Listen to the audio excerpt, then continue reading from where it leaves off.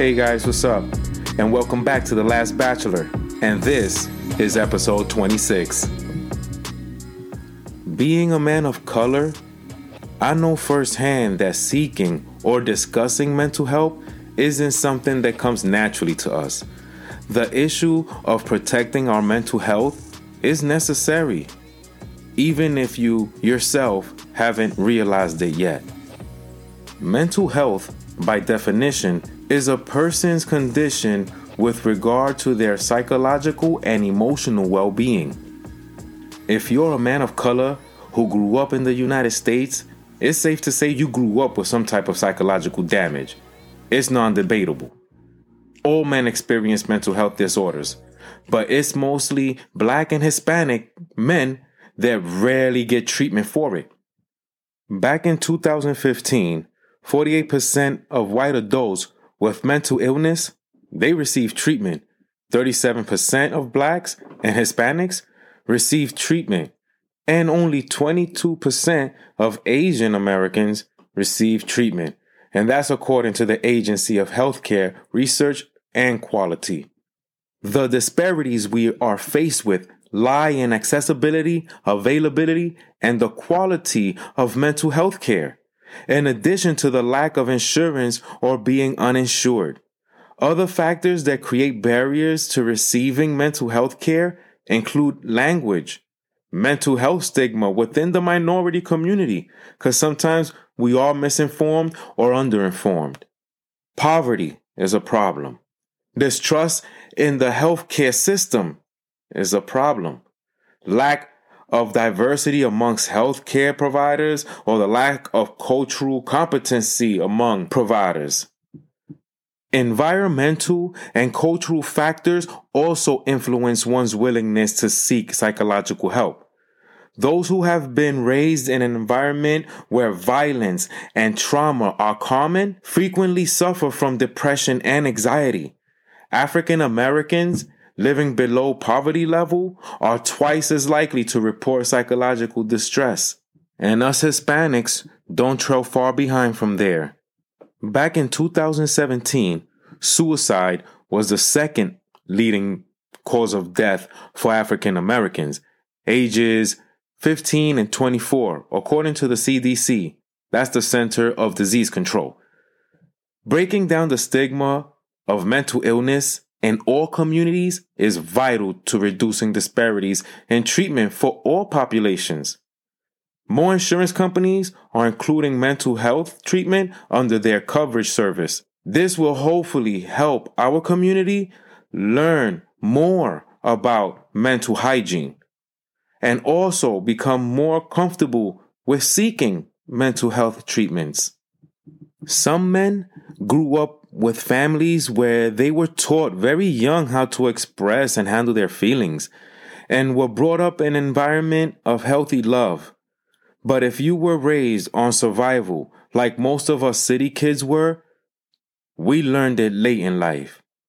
But if you haven't, then you might need to unlearn and reprogram your mind as soon as you get a chance. Some of us are walking around suffering from real generational trauma, leading into depression and anxiety. These are the type of guys that are doing the bare minimum to figure out a way to cope with it. Depression and anxiety can lead down a spiral, or more than just unhealthy feelings, thoughts, and behaviors. It can affect your physical health as well. I was actually in my late 20s when I found out what anxiety even was. Before that, like many Blacks and Hispanics who grew up with religious backgrounds, I was taught to pray it away, read the Bible, or in many cases, I was told just to get over it. It'll go away, which wasn't very helpful to me. There are just some things you can't pray away. I personally thought it was just nervousness or my hyperactive tendencies lingering. I was wrong. Many of my lifestyle choices really affected my behavior and health, like I'm sure it's doing to many of you out there too. I was the type to always worry about the uncertainty of the future, letting my mind race. I could barely fall asleep at nights. I guess that's why I used to smoke. And by smoke, I mean marijuana. until I took actionable steps to accept this issue and intelligently deal with what I was feeling instead of avoiding and escaping it all the time. But let's be real and let's be honest.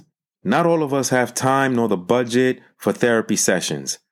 Those can be very expensive. So instead, I researched wellness books written by certified mental health professionals like Jill P. Weber.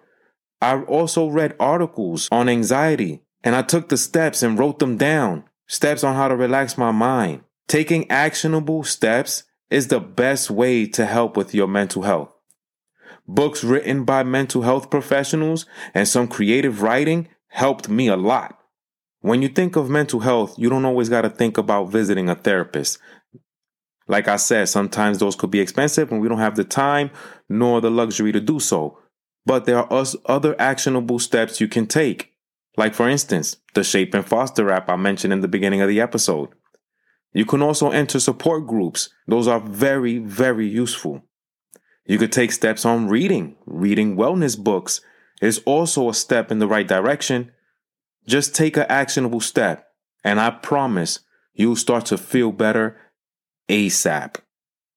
For additional information and resources, you can visit the National Alliance on Mental Illness. That's NAMI.org.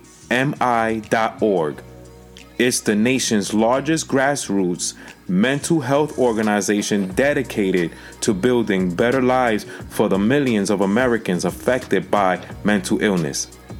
Remember, reprogramming yourself won't be easy, but it sure is worth it.